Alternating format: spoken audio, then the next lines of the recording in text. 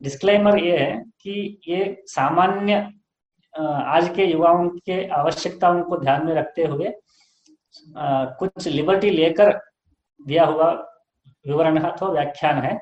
ये विद्वानों के लिए नहीं है। इसमें हम ज़्यादा इसमें क्या कहते हैं, इसके ऊपर डिस्कशन या डिबेट्स ना करें तो ही बेटर है, क्योंकि इसका उद्देश्य सदुद्देश्य है। मैं एक वैदिक प्रार्थना से प्रारंभ करता हूँ। एक वेद मंत्र का पठन करूंगा, मंगलाचरण। ओम श्री गुरुभ्यो नमः। हरि ओम। स्वस्ति पन्थामनुचरेम सूर्या चन्द्रमसा विव पुनर्ददताघ्नता जानता संगमे महि। स्वस्त्ययनन्तार्क्ष्यमरिष्टनेमिं महद्भूतं वायसं देवतानाम्। असुरघ्नमिन्द्रसखं समत्सु बृहद्यशो नावमिवारुहेम। अम्होमुचमाङ्गिरसङ्गयन् च स्वस्त्यात्रेयं मनसा च तार्क्ष्यम्। प्रयतपाणिः शरणं प्रपद्ये स्वस्ति संबाधेष्वभयन्नो अस्तु। ओम शांति शांति शांति।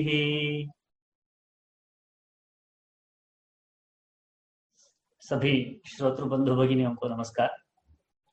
जैसे कि इस व्याख्यान के परिचय में रुचि जी ने कहा कि अब्राहमिक मतों के विचार से प्रभावित जो पीढ़ी है, उस पीढ़ी को भारतीय दृष्टि से भारतीय शास्त्रों का परिचय कराना आज का मेरा व्याख्यान का उद्देश्य है। क्या भारतीय दृष्टि क्या होता है? क्योंकि नॉलेज तो नॉलेज होता है, इंफॉर्मेशन तो इंफॉर्मेशन होता है। तो इस दृष्टि से इस प्रकार देखा जाए तो भारतीय शास्त्रों का परिचय तो बहुत सारे लोगों को है, क्योंकि लोग मांडुक्य उपनिषद, ईशावास्य उपनिषद ऐसे बड़े बड़े नामों को जानते हैं। विकिपीडिया खोलेंगे तो विकिपीडिया में बहुत कुछ मिलता है। जहाँ जो भी डिक्शनरी देखेंगे, डिक्शनरी में बहुत मिलता है। या आजकल संस्कृत यूनिवर्सिटीज जो है ऑनलाइन क्लासेस कर रही है, तो इंडिक नॉलेज सिस्टम ऐसे इस नाम से बहुत सारे कोर्सेस चल रहे हैं जिनमें भारतीय ज्ञान परंपरा का परिचय करवाया जाता है। आप भारतीय ज्ञान परंपरा ऐसा सर्च करेंगे तो बहुत कुछ इन्फॉर्मेशन ऑनलाइन में भी मिलता है। इंडिक नॉलेज सिस्टम इस नाम से बहुत सारे कोर्सेस भी आजकल शुरू हो रहे हैं। ऐसे में इस प्रकार के एक परिचयात्मक व्याख्यान की आवश्यकता क्या है? तो इसमें हमें देखना पड़ेगा जो आजकल इंडिक नॉलेज सिस्टम के नाम से जिसको हमें परिचय करवाया जा रहा है, ये एक नॉलेज सिस्टम है। ऐसा जो एक क्लासिफिकेशन है, एक क्लासिफिकेशन ही वेस्टर्न है। इस प्रकार का क्लासिफिकेशन ही वेस्टर्न है, ये भारतीय क्लासिफिकेशन नहीं है। पहली बात तो ये क्लासिफिकेशन, वर्गीकरण जिसको कहते हैं, वर्गीकरण जो है भारतीय है ही, यानी स्ट्रक्चर उनका है, कंटेंट हमारा है। जो संस्कृत विश्वविद्यालय इत्यादि में जो हो रहा है उसका स्ट्रक्चर जो है वो विदेशी स्ट्रक्चर है, किसी को दास बना के रखने के लिए बनाई हुई स्ट्रक्चर है। और दास और अधिपति की दृष्टि है, भेद है, किंतु उसमें कंटेंट हमारा वेद शास्त्र इत्यादि होने से हमारे लोग बहुत गर्वित महसूस करते हैं कि देखो हमारा कितना महान है हमारी परंपरा से। किंतु हमें दृष्टि ही परिवर्तित कर देना पड़ेगा। हमारे प्राचीन ये कॉलोनाइजेशन इत्यादि होने से पूर्व जो दृष्टि हमारी थी, उस दृष्टि से हमें अपने परंपरा को समझना पड़ेगा। कंपैरेटिवली हम कुछ चीजों को प्राउड महसूस कर रहे हैं। उदाहरण के लिए हमें नालंदा यूनिवर्सिटी, तक्षशिला यूनिवर्सिटी ऐसे विश्वविद्यालयों के कुछ आर्कियोलॉजिकल एविडेंसेस मिलते हैं। मिलते ही हम उसको इमीडिएटली कंपेयर कर लेते हैं ऑक्सफोर्ड, हार्वर्ड इत्यादि यूनिवर्सिटी से कंपेयर करके, देखो हमारे पास भी इतना बड़ा यूनिवर्सिटी था।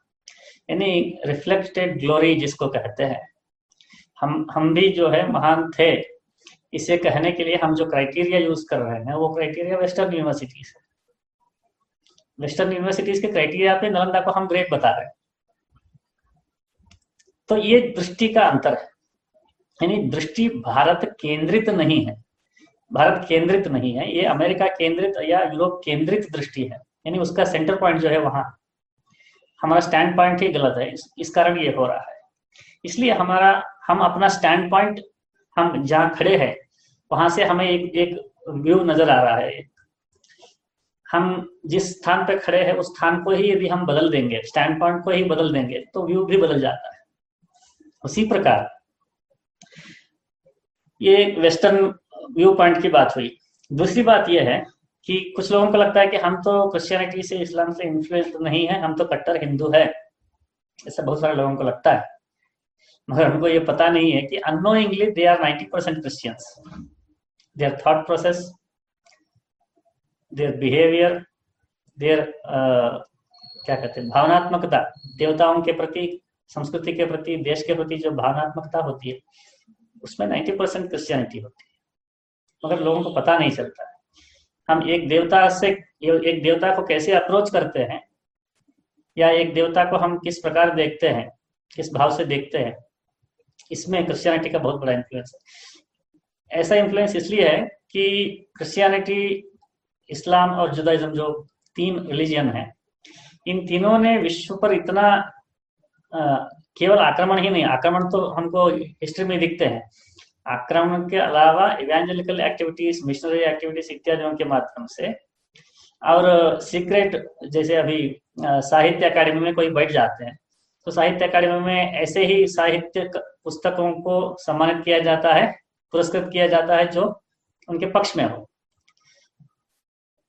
फिल्मों के माध्यम से, इतिहास के माध्यम से, साहित्य के माध्यम से, वृत्तपत्रों के माध्यम से, ऐसे हम इतने सारे माध्यमों से इंफॉर्मेशन द्वारा इन्फ्लुएंस हो चुके हैं, हमारे चित्त में उसका इम्प्रिंट हो चुका है कि हम उसी तरह सोचते हैं, मगर हमको पता नहीं होता। हमको तो लगता है कि अरे आई एम कट्टर Hindu, but our understanding of things is completely western and Christian mostly. तो गलत क्या है इसमें? तो गलत ये है कि डिस्टॉर्टेड विजन हमें दिख रहा है, बस इतना ही दोष है। हम गलत जगह पर खड़े होकर किसी चीज को देखते हैं तो उसमें क्या बुराई है? कुछ बुराई नहीं है। आपको उसका असली रूप नहीं दिख रहा है, असली रूप न दिखने से सही ज्ञान नहीं हो रहा है, सही ज्ञान न होने से उसका लाभ भी नहीं हो रहा है। ज्ञान से ही लाभ होता है। इलेक्ट्रिसिटी क्या है इसके बारे में हमको ज्ञान होगा, तब उसका उपयोग कैसे करें ये भी हमको पता चलेगा। इस तरह सही ज्ञान न होना जो है उसकी निरुपयुक्तता है। हमारे पास एक हीरा है, वो हीरा है ऐसा हमें पता ही नहीं है, तो उसका प्रयोजन भी नहीं होगा। तो उसी प्रकार हम गलत स्टैंड पॉइंट में खड़े होकर भारतीयता को देख रहे हैं।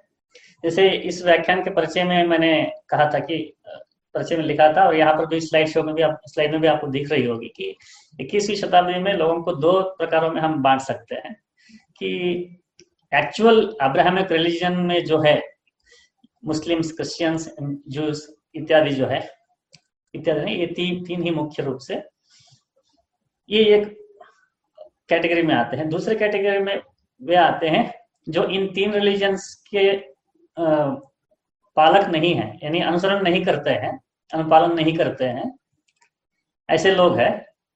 ये 2 ही विभाग संभव है, यानी अब्राहमिक्स एंड नॉन अब्राहमिक्स, 2 प्रधान डिविजन हम कर सकते हैं। किंतु जो नॉन अब्राहमिक्स जो है, उनकी विचारधारा भी अब्राहमिक ही हो चुकी है, ये मेरा पॉइंट है। इसको कॉलोनियल कॉन्शियसनेस कहते हैं। कॉलोनियल कॉन्शियसनेस के ऊपर प्रोफेसर एस.एन. बालगंगाधर नाम के एक बड़े विद्वान हैं, गेंट यूनिवर्सिटी में पढ़ाते हैं। उन्होंने बहुत अच्छा 30-40 वर्ष इसी पे काम किया है। कॉलोनियल कॉन्शियसनेस क्या होता है इसके ऊपर उन्होंने काम किया है, बहुत सारे ग्रंथ लिखे हैं। एस.एन. बालगंगाधर, आपको उनकी पुस्तकें पढ़नी चाहिए। वो हर एक छोटी चीज में बताते हैं कि यदि हम मंदिर जाते हैं तो मंदिर में नमस्कार के, आजकल लोग जो है रास्ते में जाते वक्त ऐसा ऐसा करते हैं मंदिर के सामने, कुछ लोग करते हैं ऐसा ऐसा करते हैं। क्रिया में भी, शारीरिक बॉडी लैंग्वेज में भी क्रिश्चियनिटी आ चुकी है लोगों की। उनको लगता है कि वो कट्टर हिंदू है। ये बात बहुत गंभीर बात है। इसी कारण से क्या होता है कि क्रिश्चियन मिशनरीज जब भारत आए थे, तब से आज तक उन्होंने बहुत सारे एलिगेशंस लगाया है। किसी धर्म, अपने रिलीजन में लोगों को कन्वर्ट करने के लिए उनका यह तंत्र होता है कि जो वहाँ के स्थानीय संस्कृति है, स्थानीय आचरण है, उनकी गलतियां निकालना। तो वो अलग अलग प्रकार की गलतियां निकाल के वो उसका लिटरेचर उन्होंने प्रोड्यूस किया। इवेंजेलिकल लिटरेचर जो प्रारंभ से आई है, उसके झांसे में बहुत सारे लोग गिरने लग गए। जब झांसे में जब लोग गिरने लगे तो दो प्रकार की प्रतिक्रियाएं थी। एक तो यार ये बेवकूफ लोग हैं, ये कन्वर्ट हो रहे हैं, ऐसा एक प्रतिक्रिया। दूसरी प्रतिक्रिया ये कि अरे इनको किसी ना किसी तरह से बचाओ। बचाने के लिए शास्त्रों का क्या कहते हैं, जिस अर्थ में चाहिए, जैसा उनको कन्विंस होता है उस प्रकार से भी इंटरप्रेट कर लेना। तो केवल कन्वर्शन को रोकने के एकमात्र उद्देश्य से बहुत सारे शास्त्रों के, बहुत सारे ग्रंथों के बहुत इंटरप्रिटेशंस किए जा चुके हैं। उदाहरण के लिए जन्मना जायते शुक्रा कर्मणा जायते द्विजः, ऐसे वाक्यों को कोट करके कन्विंस कर लेते हैं, मगर उसका एक्चुअल मीनिंग क्या है इस पर शोध नहीं होता। इस प्रकार इवेंजेलिकल अटैक होता है। इवेंजेलिकल अटैक पे हिंदू रेस्पॉन्स हुआ है। ये जो हिंदू रेस्पॉन्स जो होते आ रहा है, ये रेस्पॉन्स देते देते देते जो है हम उनकी ही लैंग्वेज बोलने लग गए, या कि हम जिसके बारे में अधिक सोचते हैं या जिसके साथ हमें वाद विवाद करना है, उसके वाद विवाद के जो नियम होते हैं, भाषा होती है। हमें अभी न्याय शास्त्र के विषय में एक शास्त्रार्थ चल रही है, तो हमें जाके पार्टिसिपेट करना है, डिबेट करना है, तो हमें न्याय शास्त्र सीखना पड़ेगा। न्याय के सिद्धांत के साथ साथ उसके डिबेट करने की जो पद्धति होती है, वाक्यार्थ पद्धति या शास्त्रार्थ पद्धति, उसी पद्धति में पूर्व पक्ष इत्यादि, उस पद्धति में ही हमें जाना पड़ेगा। इस प्रकार क्रिश्चियन मिशनरीज द्वारा अट्रॉसिटी लिटरेचर और इवेंजेलिकल लिटरेचर इत्यादि जब प्रोड्यूस करके बाद अटैक किया गया, तो उसके रेस्पॉन्स देते देते देते देते देते हम उसके उनके फ्रेमवर्क, जिसको फ्रेमवर्क कहते हैं, क्रिया पद्धति अथवा कार्य पद्धति, बौद्धिक कार्य पद्धति जो है, उस फ्रेमवर्क में चले गए हैं। इतना चले गए हैं कि हमें लगता है कि बाइबल जैसा है वैसा ऋग्वेद है, वैसा भगवद गीता है। बाइबल क्या है? Religious book. भगवद गीता क्या है? Religious book. इस स्थान पे आ गए हैं। पहले तो बहुत था, अभी अभी थोड़ा बहुत अवेयरनेस आया है लोगों को।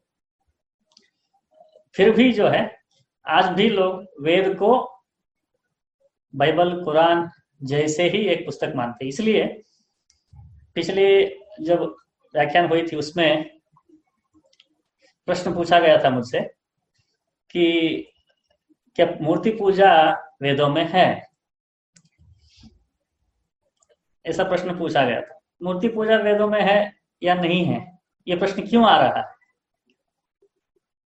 समस्या क्या है मूर्ति पूजा में? समस्या कुछ नहीं है, कोई अक्यूज कर रहा है कि आप लोग मूर्ति पूजा कर रहे हो, उसको हमें रेस्पॉन्स देना है, यही समस्या है। एक्यूजेशन को हम रेस्पॉन्ड करते बैठ रहे हैं, वो रेस्पॉन्स जरूरी है, मगर उस रेस्पॉन्स देने के चक्कर में हम उन्हीं की तरह सोचने लग गए हैं क्या, ये समस्या मुझे लगती है।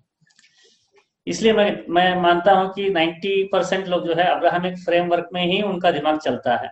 एजुकेशन भी पिछले 200 साल से ऐसे ही होते आ रही है। इंफॉर्मेशन बेस्ड एजुकेशन है, अनुभूति आधारित शिक्षा नहीं है। इस कारण से भी हमें जो इंफॉर्मेशन बाहर से आती है, जो इंफॉर्मेशन देने वाले सुपीरियर है, ऐसा हम मान के बैठे हैं। इसलिए सुपीरियर लोगों ने लिखा है, इसका मतलब सही ही होगा, ऐसा हम ऐसे मान के उसको हम स्वीकार करते आ रहे हैं। इसलिए वैदिक प्रमाण क्या है, या किसी भी आचरण होता है तो इसका प्रमाण क्या है, इसका प्रमाण क्या है, ऐसा कहने पर कुछ लोग जो है आर्य समाज इत्यादि कुछ लोग जो है, संप्रदाय के लोग कुछ ही ग्रंथों को प्रमाण मानते हैं। अन्य लोग जो है शास्त्रों में लिखा है ऐसा कहते हैं। शास्त्रों में यानी ठीक है भैया, शास्त्रों में लिखा है, ये शास्त्र क्या है बताइए, कितने शास्त्र है, पता ही नहीं, ऐसे ही बोल देते कि शास्त्रों में लिखा है। शास्त्रों में बहुवचन का प्रयोग कर रहे हैं, मतलब इन्हें बहुत सारे शास्त्र होंगे, कितने सारे शास्त्र, एटलीस्ट लिस्ट तो बताओ, पता नहीं, मगर शास्त्रों में ऐसा शब्द प्रयोग कर रहे हैं।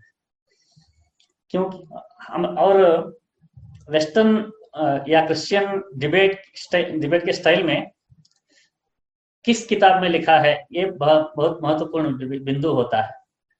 आप फिल्मों में भी, इस पॉप कल्चर में भी इसका प्रभाव देख सकते हैं। अमिताभ बच्चन का एक कोई फिल्म है लावारिस ऐसा कोई, उसमें एक गाना है कि जिसका कोई नहीं उसको खुदा, उसका खुदा है, ये मैं नहीं कहता किताबों में लिखा है। यानी व्यक्ति, मनुष्य के कहने पर उसका कोई महत्व है ही नहीं, वो किताब में है तो उसका बहुत महत्व है। अनुभूति का कोई मूल्य है ही नहीं, किताब का मूल्य है। उस किताब में अगर लिखा है तो वो सही है। ये मेरे हाथ जो है, इसमें 5 उंगलियां है, ये मेरी अनुभूति है। ये अनुभूति का कोई मूल्य है ही नहीं, उस किताब में अगर लिखा है 6 उंगली तो 6 ही उंगली। तो किताब का इतना महत्व जो है, ये अब्राहमिक इन्फ्लुएंस का कारण है। इस कारण से, इसी विचारधारा से प्रेरित लोग जो है हम हो चुके हैं। इसलिए हमारे यहाँ भी ये शास्त्रों में इसका प्रमाण है क्या, शास्त्र इसके बारे में क्या कहते हैं, ये इज इट परमिटेड बाय शास्त्र, ऐसा कहते हैं लोग। परमिशन का लोगों को लगता है कि वेद जो है, वेद अथवा शास्त्र जो है कोई परमिशन देने वाला कमांडमेंट है। वेद आपको परमिशन क्यों देगा, आपने पूछा ही नहीं पहले, आप तो अभी पैदा हो गए, तो सबसे बहुत पहले था। आपसे वेद का संबंध कब से है, पता ही नहीं, और आपको परमिशन क्यों देगा वेद? या सबको वेद परमिशन देने के लिए या प्रोहिबिट करने के लिए वेद लिखे गए क्या? केवल विधि निषेध है क्या वेद में? तो ये कमांडमेंट्स मान बैठे हैं, इसलिए वेद में परमिटेड है क्या, शास्त्र में परमिटेड है क्या, ऐसे भी सवाल आते। इसलिए ओवरऑल मेरा ये मानना है कि अब्राहमिक फ्रेमवर्क से ही हम, दृष्टि से ही हम देख रहे हैं, उस दृष्टि से बाहर आके हमें भारतीय शास्त्रों को इत्यादि को देखना चाहिए। अभी ये भूमिका ही बहुत लंबा हो गया मेरा, अभी मुख्य विषय पे आते हैं, क्योंकि इस भूमिका को ठीक से समझे बिना इस विषय को समझना कठिन है। पहले हम कहाँ पर खड़े हैं, हम कहाँ पर खड़े हैं, इसकी स्पष्टता जब आती है तो हमें क्या दिख रही है वो भी स्पष्ट समझ में आता है। यदि हम अपने स्थान को ही बदलते हैं तो स्थान बदलने से वहाँ व्यू भी बदलता है। व्यू बदलने से, अरे ये क्यों बदल रहा है, क्यों इसलिए बदल रहा है क्योंकि हमने अपने जगह को ही चेंज कर दिया। ये अनुभूति स्पष्ट रूप से हमें होनी चाहिए। इसलिए हमारे विचारों में, हमारे बातों में, हम जो सेंटेंसेस फॉर्म करते हैं या चिंतन करते हैं, व्यवहार करते हैं, बॉडी लैंग्वेज है, इसमें कितनी क्रिश्चियनिटी है, कितना अब्राहमिक इन्फ्लुएंस है, ये हम अपने आप को कभी इवेलुएट करते ही नहीं है।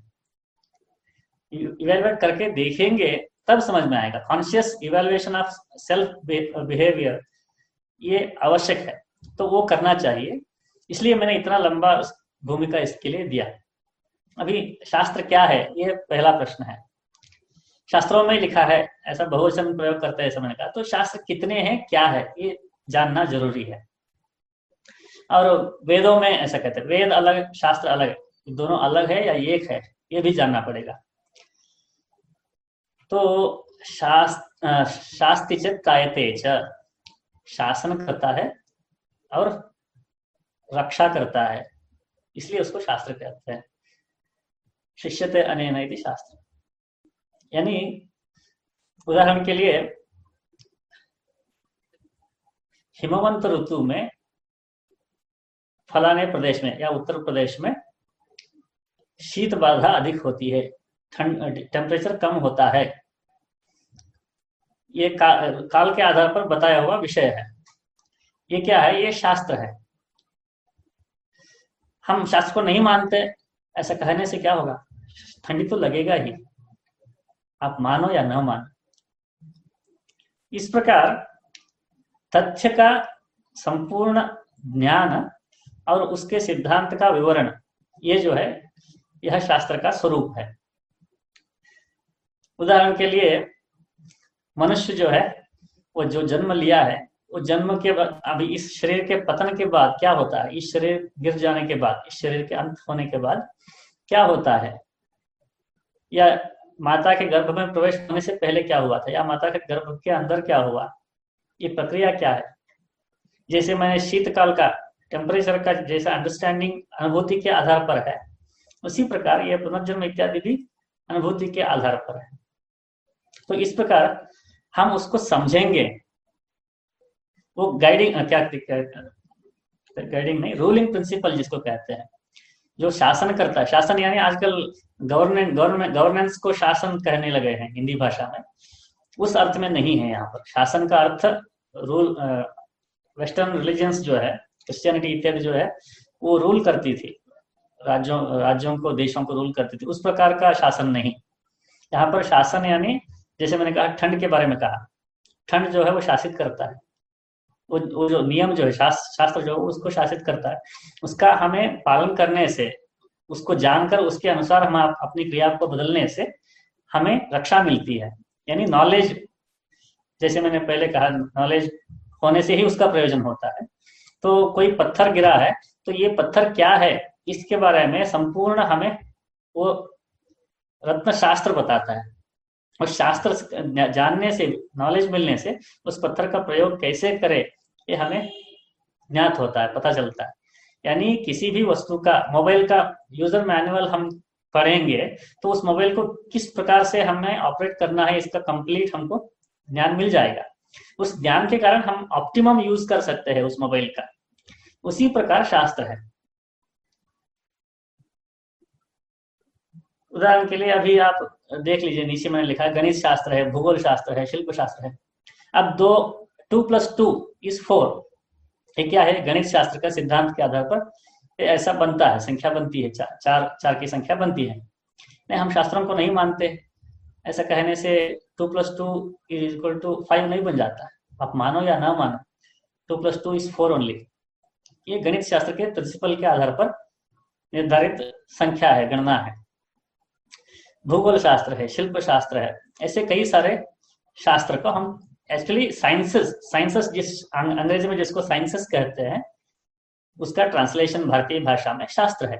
समाज शास्त्र, सोशल साइंस को समाज शास्त्र कहते हैं। आप देख लीजिए, केरल में साइंस एसोसिएशन को केरला शास्त्र परिषद कहा जाता है। तेलुगु भाषा में साइंटिस्ट को शास्त्रवेत्ता कहा जाता है। शायद बंगाली में भी, मुझे बंगाली नहीं आती है, मैंने सुना है, वो तेलुगु आती है मुझे। तेलुगु में शास्त्रवेत्ता कहते हैं साइंटिस्ट को। इसरो शास्त्रवेत्तलु, इसरो के शास्त्रवेत्ताओं ने आज ये काम किया, ऐसे पेपर में आता है, कोई बोलचाली में ही नहीं, लेजिट मेन स्ट्रीम न्यूज़पेपर में हेडिंग्स में लिखते हैं शास्त्रवेत्ता साइंटिस्ट को। बहुत सारी भाषाओं में इसका प्रयोग है। यानी साइंसेस को ही हम शास्त्र कहते हैं, साइंसेस है। वो धर्म के विषय में यदि है तो उसका नाम धर्मशास्त्र है। केवल सारे शास्त्र शब्द बोलते ही वो सारे धर्म के बारे में ही है, ऐसा ही नहीं, ऐसा नहीं है। ये पहली बेसिक अंडरस्टैंडिंग हमें होनी चाहिए। और शास्त्रीय संगीत जिसको कहते हैं, जिसमें एक सैद्धांतिक फाउंडेशन है और उस फाउंडेशन के आधार पर अनुष्ठान है, प्रक्रिया है, प्रैक्टिसेस है, उसको शास्त्रीय कहते हैं। साइंटिफिक जिसको कहते हैं उसको शास्त्रीय कहते हैं। शास्त्रीय संगीत यानी साइंटिफिक म्यूजिक, ऐसा हम अनुवाद कर सकते हैं।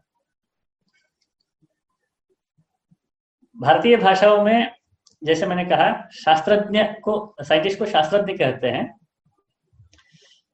उसी तरह धर्मशास्त्रज्ञ को भी शास्त्री कहते हैं।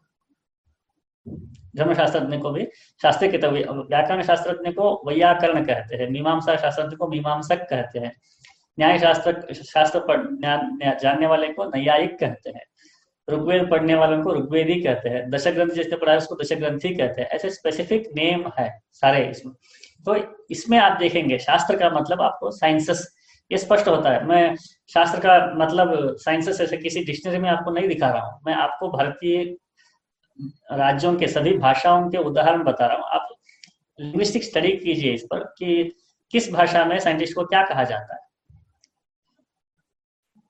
इसके बाद में एक पर्सनल एक्सपीरियंस बताना चाहूंगा। ये सेकुलराइजेशन जब होने लगा, यानी हमारे सोशलिस्ट, कम्युनिस्ट इत्यादि लोग जब पाठ्यक्रम रचना समिति यानी सिलेबस बनाने वाले कमेटियों में बैठने लगे, तो इनको ये शास्त्र शब्द बहुत अटपटा सा लगने लगे। कर्नाटक में मेरा ये नजदीकी से जानता हूँ इस बात को कि कर्नाटक शास्त्र बोलते ही उसको धर्मशास्त्र ऐसा लोग मानते हैं, ये मैंने पहले ही बताया। इसलिए उन लोगों ने भी ऐसा माना कि समाज शास्त्र इसको हटाकर समाज विज्ञान, भौत विज्ञान, ऐसा जहां जहां शास्त्र शब्द का प्रयोग है वहां वहां विज्ञान शब्द का प्रयोग हमारे पाठ्य पुस्तक वालों ने किया पिछले 40-50 वर्षों से। इस कारण से आज कन्नड़ भाषा में आपको साइंस के लिए विज्ञान शब्द प्रयोग होता है। हिंदी में भी विज्ञान विज्ञान बोलते हैं साइंस को। साइंस का अनुवाद शास्त्र है, किंतु शायद हिंदी पाठ्य पुस्तक वालों ने, हिंदी साहित्यकारों ने भी ये काम किया है। कर्नाटक में जैसा हुआ वैसा हुआ होगा। इस कारण से आज विज्ञान शब्द जो है, विज्ञान भवन ऐसा भवन भी है दिल्ली, तो ये विज्ञान शब्द आ गया है। विज्ञान जो है वो उसका आध्यात्मिक अर्थ में है। विज्ञान जो है ज्ञान विज्ञान, ज्ञान के आगे वाला स्टेज जो है विज्ञान है। केवल यदि इंफॉर्मेशन ज्ञान होता है उसको विशेषण ज्ञायते विज्ञान। तो उसका प्रयोग जो है साइंसेस के अनुवाद के रूप में करने लग गए, यानी शास्त्र शब्द को हटा के वहां पर विज्ञान शब्द को लाके बिठा दिए। पिछले 60-70 वर्षों में ये काम जोर से हुआ है, इसलिए आज लोगों को वैज्ञानिक बातें ऐसा बोलते हैं। वैज्ञानिक बातें यानी शास्त्रीय बिंदु ऐसा बोलिए ना, नहीं बोलते हैं। वैज्ञानिक बात ऐसा बोलते हैं। शास्त्रीय शब्द प्रयोग करिए वैज्ञानिक की जगह, नहीं करते हैं। ये चेंजेस हमें लाना पड़ेगा, इसलिए इसको पहले समझना पड़ेगा कि जहां जहां शास्त्रीय शब्द प्रयोग हुआ है भारतीय ग्रंथों में, उसको हमें साइंटिफिक समझना चाहिए। ठीक है, यहाँ पर शास्त्र का एक उदाहरण गीता से मैं बता रहा हूँ कि यहाँ पर देखिए, एते विमुक्तः कौन्तेय तमोद्वारैस्त्रिभिर्नरः आचरत्यात्मनश्रेयः ततो याति परांगतिम्। ये 16वां अध्याय गीता में 22वां श्लोक। ये तीनों गुणों के बारे में बताते अंत में ये बताते, देखिए इस प्रकार, देखो अर्जुन, इस प्रकार से जो है नरक में ले जाने वाले, मतलब 3 द्वार है, नरक में ले जाने वाले 3 द्वार है, उनसे मुक्त होने वाला उनसे मुक्त होकर अपने कल्याण करने की इच्छा से जो व्यक्ति आचरण करता है और उससे परागति प्राप्त करता है। तो आचरण कैसे करता है? तो उन नरक द्वारों से हमें बचने के लिए आचरण करना चाहिए, ऐसा श्री कृष्ण ने यहाँ पर कहा। तो आचरण कैसे आचरण करें, क्या करें? तो यश शास्त्र विधिमुत्सृज्य वर्तते कामकारतः न स सिद्धिमवाप्नोति न सुखम न पराम गतिम। जो शास्त्र विधि को छोड़कर अपने मनमानी तरीके से काम करता है, यानी साइंटिफिक काम नहीं करता, अनसाइंटिफिक चीजें करता है, न स सिद्धिमवाप्तो अपनोति, उसका आउटकम उसे नहीं मिलेगा, सिद्धि नहीं मिलेगी उसे, ना सुखम, उसमें एंजॉयमेंट में नहीं मिलेगा काम करने में। आप किसी काम को अनसाइंटिफिक तरीके से करके देखिए, कितना स्ट्रगलिंग लगता है, उसमें कितना सफरिंग होता है। न सुखम न परांगतिम, उसका फाइनल आउटकम भी आपको नहीं मिलेगा। ये हम लौकिक बातों में भी देख सकते हैं। ये आचरण यहाँ अपने आत्मोद्धार अथवा स्वकल्याण के लिए जो करना चाहिए, उसकी बात यहाँ पर गीता में हो रही है। शास्त्र विधि को छोड़ना नहीं चाहिए, ये बात श्री कृष्ण स्वयं कह रहे हैं। साइंटिफिक काम ही करना चाहिए, ऐसा कह रहे हैं। तस्मात् शास्त्रम प्रमाणन्ते, उसका अगला श्लोक, तस्मात् शास्त्रम प्रमाणन्ते कार्याकार्य व्यवस्थितौ ज्ञात्वा शास्त्र विधानोक्तम कर्म कर्तुम इहार्हसि। देयरफॉर आपको अनसाइंटिफिक काम करना नहीं चाहिए। साइंस ही आपको प्रमाण है, शास्त्र ही आपको प्रमाण है। किसके लिए प्रमाण है? कार्य अकार्य, कार्याकार्य व्यवस्थित हो। कार्य क्या है, अकार्य क्या है, डूस एंड डोंट्स को कैसे जाने? साइंस से जानो। साइंस क्या है? शास्त्र है। ज्ञात्वा शास्त्र विधानोक्तम कर्म कर्तुम इहार्हसि, उस शास्त्र को जानकर उसके विधि के अनुसार तुम कर्म करो, कर्म करने में तुम समर्थ हो, कर्म कर सकते हो। इस भाव से श्री कृष्ण गीता में कह रहे हैं। कुछ लोगों को आप देखे होंगे कि मैं शास्त्रों वास्त्रों को नहीं मानता, मुझे गणपति जी को पूजा करना अच्छा लगता है, मैं मुझे जैसा आता है मैं करता हूँ, मुझे शास्त्र वास्त्र मुझे पता नहीं, वो सब मैं नहीं मानता। वो पंडित जी वो ऐसा बोल रहे थे, इस ग्रंथ में वैसा लिखा है, मुझे वो सब पसंद नहीं। I like the way I do, ऐसे लोग बोलते हैं। ये पर्सनल लिबर्टी जो है, ये वेस्टर्न कॉन्सेप्ट से आ चुका है कि हमें डू व्हाट यू लव, ऐसा बोलते हैं। इसका मतलब ये हुआ कि आप दूसरों के बारे में या किसी विषय में कुछ केयर ही नहीं करते हो, आप अपने ही पसंद के काम करते हो।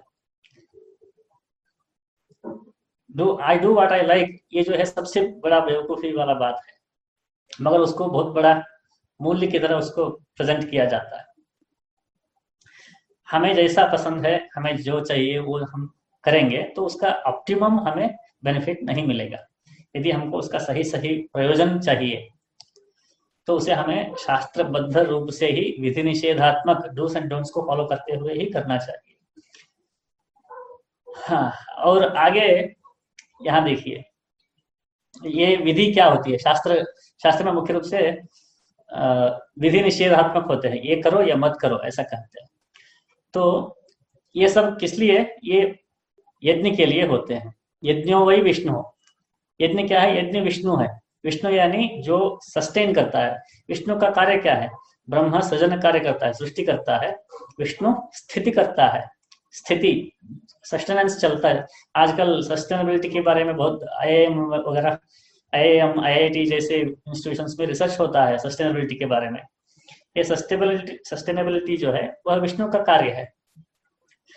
यज्ञ एवांततः प्रतिष्ठति, उस सस्टेनेबिलिटी के कारण ही अंततः अंतिम इसमें समय तक सब कुछ प्रतिष्ठित यानी व्यवस्थित होता है। हमें विश्व को व्यवस्थित रखना है, तो हमें यज्ञ करना चाहिए, ऐसा अर्थ इस वाक्य से निकलता है। ये यजुर्वेद का वाक्य है, जो यज्ञो वै विष्णु यज्ञ एवान ततः प्रतिष्ठति, ये वाक्य जो है ये यजुर्वेद का है। वेदा ही यज्ञार्थम अभिप्रवृत्ता, ऊपर वाला जो वाक्य है, ये वेद क्या है, शास्त्र क्या है, हमने देख लिया। शास्त्र ये है, साइंसेस है। तो ये शास्त्र कहाँ से आए? शास्त्र वेद से आए, यानी वेद के आधार पर शास्त्र डेवलप हुए। वेद में उनको कुछ बिंदुशः पॉइंट्स मिले, इंसाइट्स मिले। उन इंसाइट्स को लेकर शास्त्रों को विकसित किया गया। इसलिए सारे शास्त्रों के फाउंडेशन जो है वो वेद है, उसके सोर्स जो है, ओरिजिनल सोर्स जो है वो वेद है। तो ये वेद क्या है? वेदा ही यज्ञार्थम अभिप्रवृत्ता, यज्ञ के लिए ही वेदों का आगमन हुआ है। तो ये यज्ञ जो है वो विष्णु है, उस स्थितित्व सस्टेनेबिलिटी के कारण ही यह जगत स्थित होती है। वो कैसा होता है हम देखेंगे। उदाहरण के लिए यज्ञ के बारे में मैंने कहा, यज्ञ ही धर्म है, यागादिरेव धर्म, ऐसा मैंने अपने फर्स्ट टॉक में कहा था। ये तीसरा वाला है, पूजा पाठ वाला टॉक में मैंने यही लेक्चर में इसी बात को कहा था कि यज्ञ ही धर्म है। तो कैसे धर्म है? यहाँ पर आप देखिए, धर्म चक्र है। इस धर्म चक्र में ये बड़ी इकाई है, समष्टि है। इस समष्टि से वृष्टि निकलती है, छोटी इकाई निकलती है। इस छोटी इकाई और बड़ी इकाई के बीच में जो ट्रांजैक्शन होता है वो इस प्रकार होता है। योगक्षेम, योग प्राप्त होने वाली वस्तु, और क्षेम प्राप्त वस्तु का संरक्षण, ये योगक्षेम है। तो बड़ी इकाई छोटी इकाई का योगक्षेम देख लेता है। उदाहरण के लिए हमारे कंपनी में एम्प्लॉयज होते हैं, तो कंपनी बड़ी इकाई है, फैमिली छोटी इकाई है। तो उस फैमिली का योगक्षेम जो है वो कंपनी देख लेता है। ये बड़ी इकाई छोटी इकाई का योगक्षेम देखने का जो क्रिया है वो कंपनी का उदाहरण से मैंने बताया। वो योगक्षेम देखभाल योगक्षेम वहन करने के कारण कंपनी ने हमें घर दिया है, सैलरी दे रहे हैं, हमें इंश्योरेंस दे रहे हैं, पीएफ दे रहे हैं। ये सब होने से क्या होता है कि वह फैमिली जो है उस बड़ी इकाई के लिए कर्म करता है, अपना जॉब करता है। तो वो बड़ी इकाई कर्म से क्या होता है, आगे कर्म फल मिलता है। कर्म से कर्म फल, योगक्षेम से कर्म, कर्म से कर्म फल। ये उल्टा आया वापस, कर्म फल हमारे ऊपर ही वापस आया, फैमिली के ऊपर आया। तो उस फैमिली, यानी उदाहरण के लिए मैं एक बड़ी कंपनी में जॉब करता हूँ, तो मेरे योगक्षेम का वहन जो है कंपनी करती है। उसके बदले में मैं कर्म करता हूँ। वो कर्म करने से कर्म का फल आता है, उस कर्म का फल से बहुत सारा धन मुझे आता है, सैलरी इंक्रीज होती है, मैं वाइस प्रेसिडेंट बनता हूँ, ये इत्यादि होती है। तो होने से जो मुझे बहुत सारा पैसा मिलता है और अधिकार मिलता है, इन्फ्लुएंस बढ़ता है, सामाजिक संबंध बढ़ते हैं, बहुत सारे लाभ होते हैं उससे मुझे।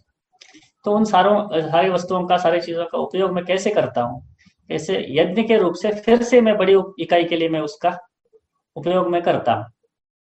करने से क्या होता है, वो बड़ी इकाई उससे और प्रभावशाली होती है। ये चलते रहता है, योगक्षेम, योगक्षेम से कर्म, कर्म से कर्म फल से यज्ञ। यज्ञ यानी त्याग, त्याग का अर्थ होता है, हम त्याग करेंगे तो वो यज्ञ होता है। उदाहरण के लिए पंच महायज्ञ है। पंच महायज्ञ में अध्यापन एक यज्ञ, ब्रह्म यज्ञ है।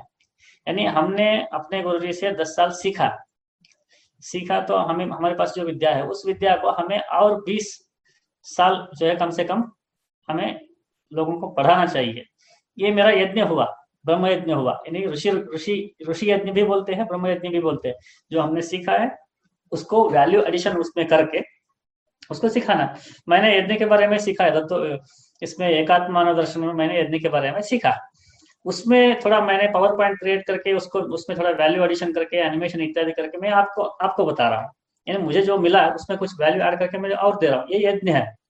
यज्ञ का मतलब केवल हवन सामग्री डाल के स्वाहा स्वाहा बोलना, वही यज्ञ नहीं है।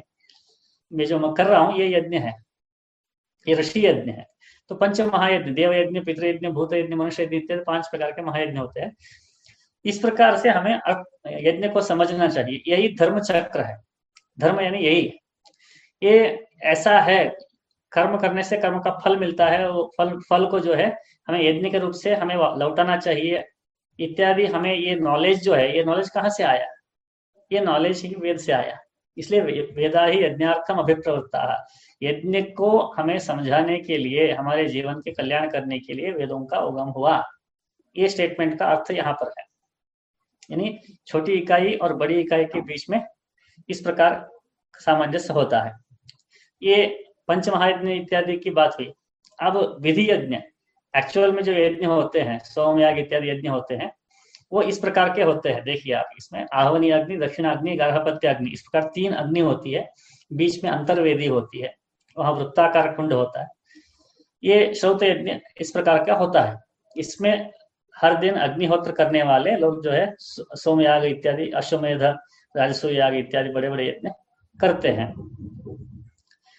इसमें 2 प्रकार, जैसे मैंने कहा यज्ञ में 2 प्रकार, विधि यज्ञ और जीवन यज्ञ। विधि यज्ञ पहले ही मैंने बताया, अग्निहोत्र इत्यादि जो है 5 महायज्ञ, देव यज्ञ, पितृयज्ञ, मनुष्य यज्ञ, भूत यज्ञ, ब्रह्म यज्ञ, 5 महायज्ञ और नित्य उपासना इत्यादि जो विधि द्वारा बताया गया है, ये सारे विधि यज्ञ, संस्कार इत्यादि, षोडश संस्कार इत्यादि। और जीवन यज्ञ, जीवन यज्ञ में जैसे मैंने कहा, सत्य बोलना, परोपकार करना, दान करना, शील मेंटेन करना, दान, शील इत्यादि जो है धर्म लक्षण, दश धर्म लक्षण जो मैंने बताया था, मनुस्मृति में जो 10 धर्म लक्षण है, दशकम धर्म लक्षण, वो इत्यादि जो है वो जीवन यज्ञ है। विधि यज्ञ, जीवन यज्ञ, ऐसा हम यज्ञ को 2 प्रकारों में देख सकते हैं।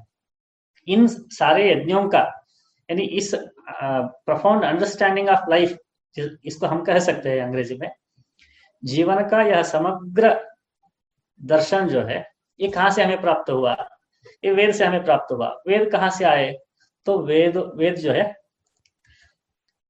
वो ऋषियों के दर्शन से हमें प्राप्त हुए। ऋषियों को वेद का दर्शन हुआ। मैं यहाँ 2 मिनट के लिए शेयरिंग रोकूंगा। वेदों का दर्शन कैसे हुआ, इस पर मैं बोलना चाहूंगा। वेद कैसे लिखे गए, इस पर बहुत सारा कंफ्यूजन है आज के युवाओं में, बहुत सारे लोगों में है। वेद लिखे नहीं गए हैं। वेद जो है 15,000 साल पहले लिखे गए थे, ऐसा कोई कहता तो हम प्राउड फील करते हैं। तो मुझे तो गुस्सा आता है, वेद लिखे ही नहीं गए थे, ऐसा मैं बोलता हूँ। वेद बहुत सारे, बहुत पुराने हैं, ऐसा कोई कहता है तो मुझे गुस्सा आता है, क्योंकि हम अनंतावय वेदाः बोलने वाले लोग हैं। तो वेस्टर्न मॉडल ऑफ स्कॉलरशिप में आजकल हमें ये अनिवार्यता आ चुकी है। वही मैं शुरू में बताया ना कि हमें उनके फ्रेमवर्क के अंदर हमें जाकर अपनी महानता साबित करना पड़ रहा है। इसलिए हम ये खोज में बैठे हुए हैं कि वेद कितने पुराने हैं, कितने पुराने हमारे वेद है, ये हमें साबित, उनके सामने जाके साबित करना पड़ेगा। अगर हमें उस टेबल पे बैठना हो तो टेबल उनका है, ओनरशिप उनका है, इसलिए हम उसकी एंशियंट कितना एंशियंट है ये पता करने में लगे हुए। रूल्स उन्होंने सेट किया है, खेल हम खेल रहे हैं। मगर उस गेम से बाहर आकर देखा जाए तो वेद अनादि अनंत है। अनादि अनंत ही हमें वेद को समझना चाहिए। ऋषियों को वेदों के मंत्रों के दर्शन, यानी एक वेद, पूरा वेद एक ऋषि को दर्शन हुआ ऐसा भी नहीं है।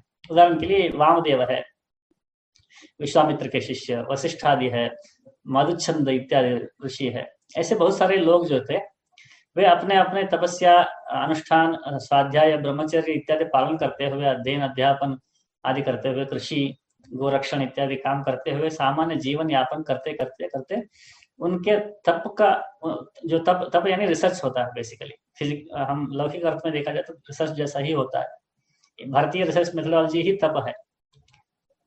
तप शब्द का अर्थ रिसर्च ही होता है।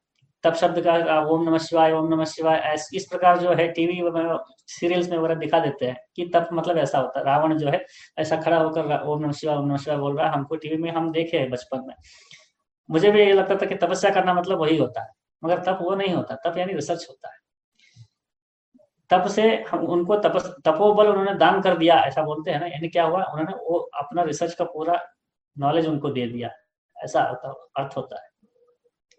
वो भौतिक रूप से भी होता है, आध्यात्मिक रूप से भी होता है। इसलिए इस प्रकार तप करने वाले ऋषियों को उनके तप के फलस्वरूप जो हायर डायमेंशन ऑफ कॉन्शियसनेस, आजकल हम कह सकते हैं उसको, हायर डायमेंशन ऑफ कॉन्शियसनेस में जब वो पहुंच जाते थे नेचुरली, तो उस समय उनको अनुभव होते थे, देवताओं के अनुभव होते थे। उन अनुभवों के आधार पर उन देवताओं के साथ वो जैसे कि बोल रहे हो उनसे, उनके साथ ऐसा वो कुछ वाक्य बोलते थे। उन वाक्यों को मंत्र माना गया। बाद में गैदरिंग्स वगैरह होते थे, जैसा अभी नैमिषारण्य में 12 वर्षों का बड़ा सत्र याग हुआ, वहां पर सारे ऋषि इत्यादि इकट्ठा हुए थे। ऐसे गैदरिंग्स जब होते थे तब पता चलता कि इनको तो 2 मंत्रों का दर्शन हुआ, इनको तो 3 मंत्रों का दर्शन हुआ, अरे वो फलाना अगस्त था ना, उसका बेटा था ना, चौथा वाला बेटा, उसको 5 मंत्रों का दर्शन हुआ है। ऐसा लोग डिस्कशंस करते थे। जैसे कि अरे वो आईआईटी में सेलेक्ट हो गया, इसका आईआईएम में सेलेक्ट हो गया, वो तो नासा चला गया, इसको वीसा मिल गया, जैसे बात करते हैं वैसे उसको ये मंत्र मिल गया, उसको वो देवता पसंद हो गई, ऐसे बात करते थे। क्योंकि तपस्या में डिस्कशन यही होता था, तपस्वी लोग जब मिलते थे तो ऐसे बहुत सारे मंत्र होते थे, तो उनसे जानते थे कि आपको कौन सी देवता का मंत्र दर्शन हुआ है, उसका प्रयोग विधि क्या है, उसका कैसे यूटिलाइज हम कर सकते हैं। तो ऐसा उसका प्रयोग विधि जानकर, उसकी देवता को जानकर दूसरे भी उसका प्रयोग करने लगते थे। इस प्रकार विश्वामित्र को मिला हुआ मंत्र जो है वशिष्ठ के पास भी रहता था, वशिष्ठ के बच्चों को मिला हुआ मंत्र जो है वो वैशंपायन इत्यादि उनके पास भी रहता। ऐसे अलग अलग लोगों के पास मंत्रों का शेयरिंग होता था। किंतु एक काल में आकर वेद व्यास महर्षि जी ने इन सबको क्लासिफाइड कर दिया। आप जो है, आपको जो भी मंत्र इस परंपरा में आए हैं उन सबको एक कलेक्ट करके ये इस शाखा है। उदाहरण के लिए ऋग्वेद शाकल शाखा है, शाकल ऋषि के परंपरा में जो है, जो मेमोराइज्ड है, ऑलरेडी प्रैक्टिस में है, उसको शाकल शाखा बता दिया। बाद में बाष्कल शाखा, शुक्ल यजुर्वेद, कृष्ण यजुर्वेद, अथर्ववेद, सामवेद, ऐसा क्लासिफिकेशन हुआ प्रैक्टिसेस के आधार पर। यज्ञ का जो मैंने चित्र दिखाया, यज्ञ में होता अध्वर्यु, ब्रह्मा, उद्गात, ऐसे 4 लोग होते हैं। होता जो है ऋग्वेदी होता है, अध्वर्यु यजुर्वेदी होता है, उद्गात्र सामवेदी होता है, ब्रह्मा अथर्ववेदी होता है। ऐसे चारों लोग जो है, चारों वेदों के लोग जो है बैठ के एक साथ यज्ञ करते हैं, अलग अलग काम करते हैं, अपने उनके पार्ट होते हैं। जैसे अभी ऑपरेशन थिएटर में डॉक्टर का काम अलग होता है, सर्जन का काम अलग होता है, एनेस्थेशियन एक्सपर्ट का काम अलग होता है, नर्स का काम अलग होता है। ऐसे जो काम बांट के करते हैं, वैसे यज्ञों में अलग अलग वेदों के अलग अलग शाखाओं के लोग मिलकर अलग अलग काम करते थे। तो ऐसे उनका विभागीकरण हुआ, ये ऋग्वेद है, ये यजुर्वेद है, ये शाखा है, ऐसा हमें ग्रंथ रूप उनको मिला वेद व्यास जी के समय में। उनको हम आज वेद कहते हैं। इसमें केवल आज 11 अथवा 13 शाखाएं बची हुई है। उदाहरण के लिए ऋग्वेद में शाकल शाखा, बाष्कल शाखा, सांख्यायन शाखा, यजुर्वेद में काण्व शाखा, माध्यन्ह शाखा, तैत्तिरीय शाखा, सामवेद में जैमिनी, राणायनी, कौथुमा, अथर्ववेद में पिप्पलाद शाखा, शौनक शाखा, ये 11 शाखा जो है मेनली बचे हुए हैं। यानी इनकी परंपरा है। जैसे मैं अभी ऋग्वेदी हूँ, ऋषि जी ने प्रारंभ में मेरे परिचय में कहा कि ऋग्वेद के ज्ञाता है। ऋग्वेद के ज्ञाता का मतलब लोग ये मानते हैं कि ऋग्वेद में जो भी सारे मंत्र है, उन सारे मंत्रों का अर्थ इनको पता है। ये कौन से मंत्र जो है, कौन से पार्ट जो है किस किस पीरियड का है, प्री वैदिक का है या एंशियंट का है या मिडिवल का है या मॉडर्न का है। ऐसे वेस्टर्न मॉडल ऑफ स्कॉलरशिप जो होता है, पीएचडी वगैरह करते हैं, ऐसा वेद के ज्ञाता मैं नहीं हूँ। मैंने बचपन से पूरे वेद को पहले रट लिया, पूरा वेद कंठस्थ। मैं जब 16 साल का था तो ऋग्वेद के 10,000 मंत्र मुझे कंठस्थ थे। ऋग्वेद में 10,552 मंत्र है, तो मैं जब 16 साल का था तो पूरा कंठस्थ थे। तब तक उसमें कोई अर्थ पता नहीं, कुछ पता नहीं। वेद के बारे में बताओ ऐसा कोई पूछता तो मुझे बताने के लिए कुछ नहीं आता। पहले उस शब्द धारण कर लो, शब्द का पहले धारण कर लो, बाद में उसके वेदांग इत्यादि का अध्ययन होता है। तो इस प्रकार मौखिक परंपरा का अध्ययन होता है। वेद का ज्ञाता इसका मतलब ये नहीं कि जैसे प्रोफेसर लोग होते हैं वैसा प्रोफेसर मैं नहीं हूँ, पीएचडी वगैरह मैंने नहीं किया है, तो उस प्रकार की ज्ञाता नहीं हूँ। ये मौखिक परंपरा का अध्ययन जो है केवल 11 शाखाओं में बची है। मगर वेद को डाइसेक्ट करके, जैसे ऑपरेशन थिएटर में बॉडी को काटते हैं, वैसे इस वेद को काटने उसमें क्या है, इसमें क्या है, ऐसा डाइसेक्शन वाला जो स्टडी, वेस्टर्न स्टडी है, वो बहुत सारे यूनिवर्सिटीज में हो रहा है। मगर वहां पर मौखिक परंपरा का अध्ययन कभी नहीं होता है। एक मंत्र भी स्पष्ट सस्वर वो शुद्ध रूप से बोलते भी नहीं है, उसका अनुष्ठान भी नहीं करते हैं। ये दो प्रकार की स्कॉलरशिप है, एक वेस्टर्न स्कॉलरशिप और एक श्रुति परंपरा का स्कॉलरशिप, ओरल स्कॉलरशिप। ये ओरल स्कॉलरशिप बहुत कम बचा है, क्योंकि उसका कोई प्रोत्साहन समाज से नहीं है। सरकार से देना चाहिए ऐसा मैं नहीं बोलूंगा, क्योंकि वेद जो है समाज का है। इसलिए वेद का अध्ययन, अध्यापन इत्यादि कार्य जो है समाज को करना चाहिए, समाज का इसको पोषण करना चाहिए। सरकार वेद को कुछ करे ऐसा मैं चाहता भी नहीं हूँ, तो वो बात अलग है।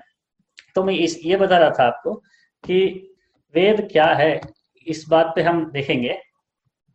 तो पहले वेद कोई ऐसा डिक्शनरी जैसा या कमांडमेंट जैसा नहीं है, इंफॉर्मेशन देने वाला बुक नहीं है, ये पहले समझना चाहिए। अलग अलग ऋषियों के दर्शन किए हुए मंत्रों का कलेक्शन है। संहिता, संहिता शब्द का अर्थ है कलेक्शन होता है। तो वेद जो है मंत्रों का कलेक्शन है। उस कलेक्शन में क्या है, क्या मिलता है हमको, तो सायणाचार्य बताते हैं, इष्ट प्राप्त अनिष्ट परिहाराय अलौकिकम मार्गम यो वेदेति स वेदः। यानी हमें अपने इष्ट प्राप्त करने के लिए, जो हमें पसंद है उसे हमें प्राप्त करने के लिए, अनिष्ट परिहाराय जो हमें पसंद नहीं है उसका निवारण करने के लिए अलौकिक मार्ग, लौकिक मार्ग नहीं, अलौकिक मार्ग जो दिखाता है, अलौकिक मार्ग जो हमें बताता है, वह वेद है। वेद क्या है? वेद एंशिएंट वैदिक लिटरेचर नहीं, वेद जो है हमें अलौकिक मार्ग बताने वाले साधन, पवित्र ग्रंथ है, ऐसा हमें उत्तर देना चाहिए। ये भारतीय दृष्टि से ये है। भारतीय दृष्टि से वेद क्या है? इष्ट प्राप्ति और अनिष्ट परिहार के लिए अलौकिक मार्ग बताने वाले परमात्मा के अनुग्रह पूर्वक वाणी है। मगर आज की दृष्टि में क्या हो गया है, वेद यानी एंशिएंट लिटरेचर है, वैदिक लिटरेचर है, ये हेरिटेज है, ये सारी जो है ये दृष्टि अलग अलग लेंस है। ये सब वो लेंस निकाल के देखेंगे तो परमात्मा की वाणी है वेद। उसका प्रयोजन हमें क्या है? हमें जो चाहिए उससे पाने के लिए, जो नहीं चाहिए उससे निवारण करने के लिए परमात्मा का अनुग्रह वेद है। प्रत्यक्षेण अनुमित्या वा यस्तुपायो न बुध्यते एतम विदन्ति वेदेन तस्मात् वेदस्य वेदता। यानी प्रत्यक्ष से या अनुमान से, जिसको हम नहीं जान सकते हैं, ऐसे चीज का, ऐसे वस्तु का, विषय वस्तु का ज्ञान हमें जो करवाता है वह वेद है। क्या है ये प्रत्यक्ष, अनुमिति, ये सब क्या है? तो यहाँ देखिए, प्रमाण जो है, वेद शास्त्र प्रमाण, वेद प्रमाण, ऐसे शब्द आप सुने होंगे। तो प्रमाण मुख्यतः 3 प्रकार के होते हैं। प्रत्यक्ष प्रमाण यानी सामने हमें इंद्रियों के द्वारा हमें अनुभूति हो, ऐसे प्रत्यक्ष रूप से जो अनुभव में आता है वह प्रत्यक्ष प्रमाण है। अभी पानी गर्म है या ठंडा है, इसका प्रमाण क्या है? छू के देख लो, प्रत्यक्ष प्रमाण। शब्द अनुमान प्रमाण यानी गेस करना, गेस जो है ये अनुमान प्रमाण है। ये अनुमान भी जो है ये प्रत्यक्ष के आधार पर ही होता है। उदाहरण के लिए एक वन्नी धूम का उदाहरण होता है, यानी कहीं आप जा रहे हो, कहीं धुआं दिख रहा है आपको, तो आप तत्काल बोल दोगे कि दिखे वहां पर अग्नि है, आग लगा हुआ है। आग ने आग को आपने देखा ही नहीं, केवल धुआं को देखकर आपने कह दिया कि वहां पर आग है। कैसे कह दिया? कि पहले आपने एक बार देखा है कि आग से ही धुआं निकलता है, प्रत्यक्ष अनुभव हुआ है। उस प्रत्यक्ष अनुभव के आधार पर आप अनुमान लगा रहे हो। प्रत्यक्ष अनुभव के बिना धुआं दिखेगा तो ये क्या है, ऐसा समझ में नहीं आएगा। इसलिए प्रत्यक्ष भी अनुमान, प्रत्यक्ष ही अनुमान का आधार है। और तीसरा क्या है? ये शब्द प्रमाण। शब्द प्रमाण, शब्द यानी वेद, वेद को ही यहाँ पर शब्द कहा गया है। आप प्रत्यक्ष देख के समझो या फिर अनुमान करो, प्रत्यक्ष के आधार पर अनुमान लगाओ, अथवा वेद में जो है उसको जानो। ये तीन हमें जो है नॉलेज सोर्स है, नॉलेज के सोर्स प्रमाण जो है ये तीन है। यहाँ पर पिछले श्लोक में यहाँ क्या कहा गया था कि प्रत्यक्षेण अनुमित्यावा यस्तु उपायो न बुध्यते, प्रत्यक्ष रूप से या अनुमान के द्वारा जिसका उपाय हमें पता नहीं चलता है, ये तम विदंति वेदेना, ऐसे विषय के ज्ञान जो देता है, तस्मात् वेदस्य वेदता, उस कारण से वेद को वेद कहा गया है। वेद शब्द का अर्थ क्या है? हम एक्चुअली उसका डिक्शनरी डेफिनेशन में जाएंगे तो देखिए, वित ज्ञाने लाभे सत्तायाम, वित जो धातु है, रूट है, उसमें से ज्ञान, लाभ और सत्ता, ये तीन अर्थ निकलते हैं। वित ज्ञाने लाभे सत्तायाम, तो ज्ञान हमें कराता है, इसलिए उसका नाम वेद है। ये क्या ज्ञान कराता है? ये अलौकिक मार्ग का ज्ञान कराता है। तो ये अलौकिक मार्ग हमको क्यों चाहिए? हमारे श्रेय के लिए, हमारे कल्याण के लिए वो चाहिए। इसलिए वेद को कल्याणकारी भगवान का अनुग्रह हम मानते हैं।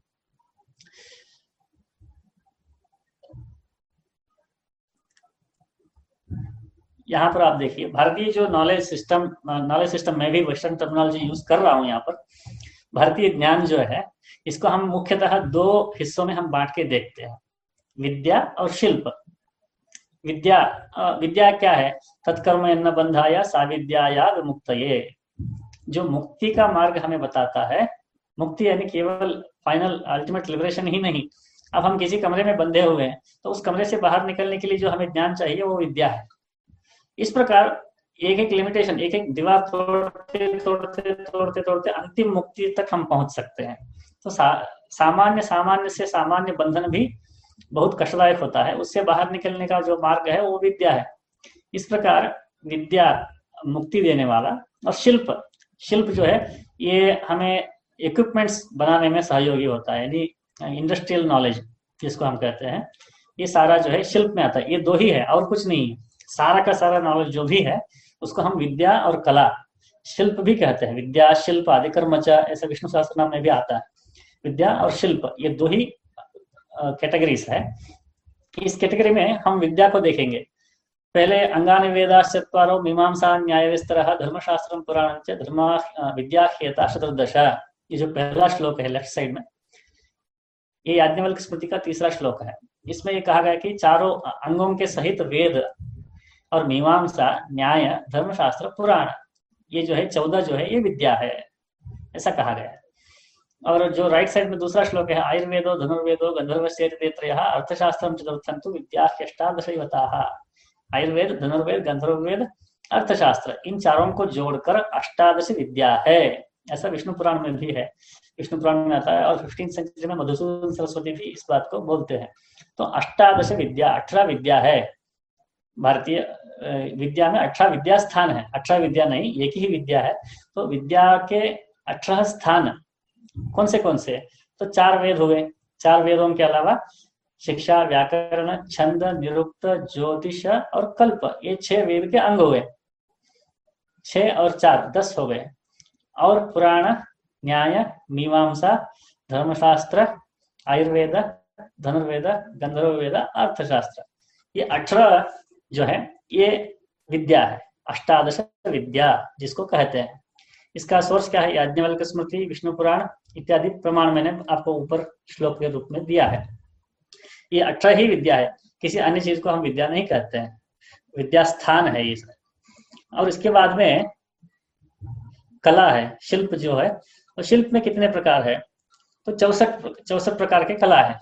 तो 64 में से आप लोगों को लगता है कि नृत्य, वाद्य, गीत इत्यादि जो कला 64 कला बताते हैं, विकिपीडिया भी वही बताता है, मगर वो जो है वात्सायन का कामशास्त्र जो है, कामसूत्र जो है, उसके अंतर्गत, कामशास्त्र के अंतर्गत 64 कलाएं प्रसिद्ध है, लोक में वही प्रचलित है। 64 कला मतलब वही लगता है लोगों को, मगर उसके अतिरिक्त जो शिल्प शास्त्र है, शिल्प शास्त्र में भी 64 कलाएं हैं। शिल्प शास्त्र के 64 कला और वात्सायन के 64 कला, ये दो मेन 64 कलाओं को हम जान सकते हैं। यहाँ पर मैंने अधिकरण नाम संख्या भी दिया है वात्सायन कामसूत्र का। और ये शिल्प जो है, शिल्प देखिए, शिल्प में 3 खंड है, वास्तु खंड, साधन खंड, धातु खंड। और जो ये ग्रीन में है, वेश्म शास्त्र, प्राकार शास्त्र, नगर रचना शास्त्र, यंत्र शास्त्र, नौका शास्त्र, रथ शास्त्र, अग्नि शास्त्र, कृषि शास्त्र, ऐसे 10 शास्त्र है। ऊपर 3 खंड है और 3 खंडों में 10 शास्त्र है और 32 विद्याएं हैं। वास विद्या, कुटी विद्या, मंदिर विद्या, प्रासाद विद्या, दुर्ग विद्या, आकर विद्या, युद्ध विद्या, देवालय विद्या, ऐसे 32 विद्या है शिल्प के अंदर ही। और चूर्ण लेप कला, वर्णकर्म कला, दारुकर्म कला, नृत्यकर्म कला, ऐसे प्रत्येक विद्या में से निकाल के कुल 64 कलाएं हैं। यहाँ पर मैंने कलर दिया, लेफ्ट साइड में इंडेक्स भी दिया है कि 3 खंड, 10 शास्त्र, 32 विद्याएं और 64 कलाएं। ये शिल्प शास्त्र इतना वास्ट है, इतना विस्तार से है। शिल्प शास्त्र का परिचय देने के लिए कम से कम 10 दिन चाहिए, उतना उसका इंट्रोडक्शन है। और शिल्प शास्त्र कितना बड़ा होगा ये समझ लीजिए। मगर ये सब एजुकेशन से निकल गया। ये हम वेस्टर्न कॉन्सेप्ट ही पढ़ते हैं, वेस्टर्न साइंसेस ही पढ़ते हैं, सब कुछ वेस्टर्न ही पढ़ते हैं। भारतीय शिल्प शास्त्र को, उसके ग्रंथ भी अवेलेबिलिटी बहुत कम है, कहीं ढूंढने से मुश्किल से मिलता है। कुछ हस्तलिपियां मिलती है, कुछ प्रकाशन मिलता है, पूर्ण रूप से शिल्प शास्त्र नहीं मिलता है। तो ये विद्या, शिल्प, 18 विद्या और 64 कला। 64 कला में भी 2 प्रकार, एक शिल्प के, शिल्प शास्त्र के अंतर्गत और एक काम शास्त्र के अंतर्गत, ये 2 जानना चाहिए। 18 विद्या में पुराण, न्याय, मीमांसा ऐसा शुरू किया था हमने। तो पहला वाला जो है वो पुराण है। पुराण देख लीजिए। पुराण में सर्ग, प्रतिसर्ग, वंश, मनवंतर और वंश के चरित्र, ये 5 लक्षण। सर्गश्च, प्रतिसर्गश्च, वंशो, मनवंतराणि च, वंशान चरितं चैव पुराणं पंचलक्षणम।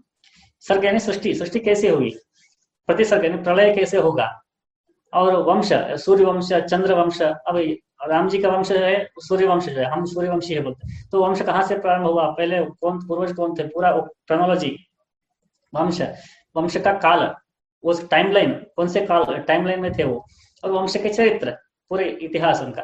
तो ये 5 विषय जहाँ पर होते हैं उसको हम पुराण कहते हैं। ऐसे 18 पुराण है। तो ये पुराण कहाँ से आए हमारे पास, ये सूत पुराणिक, सूत नाम की एक कम्युनिटी होती है समाज में। वह, उस कम्युनिटी का दायित्व तो ये होता है कि वो रिसर्च करते हैं अपने सोर्सेस से, और अपने उपास्य देवता के कथा बताते बताते बताते उस कथा के माध्यम से वो सबको धर्म बोध कराते हैं। गांव में, मंदिरों में इत्यादि में खड़े होकर लोगों को पुराण श्रवण करवाते हैं। उस पुराण के अंदर ये सारी चीजें आती है, इतिहास इत्यादि सब आता है, वैल्यू बेस्ड एजुकेशन आता है, बहुत सारी चीजें। इन्हें हमारे मेनली विलेजेस में एजुकेशन जो है पुराण श्रवण के माध्यम से होता था। वो पुराण श्रवण कराने वाले कौन थे, सूत थे। आप देखिए, किसी भी पुराण को उठा के देखिए, एकदा नैमिषारण्य सूत मुनि जो है बता रहे थे, ऐसा बोलते हैं। यानी ऐसे सूत बहुत सारे थे। गाणापत्य, सौर, शैव, वैष्णव, शाक्त, ये 5 संप्रदायों के अलग अलग सूत थे। शैव संप्रदाय के सूत क्या कहते थे, शिवजी ही परमात्मा है ऐसा कहकर शिवजी के ऊपर शिव पुराण बताते थे लोगों। वैष्णव सूत क्या करते थे, विष्णु ही परमात्मा है कहकर विष्णु के बारे में केंद्र में रखकर पुराण बताते थे। इसी प्रकार ब्रह्मांड पुराण, भविष्य पुराण, ये सारे जो है सौर परंपरा, ऐसे अलग अलग संप्रदायों के पुराणकार यानी सूत होते थे।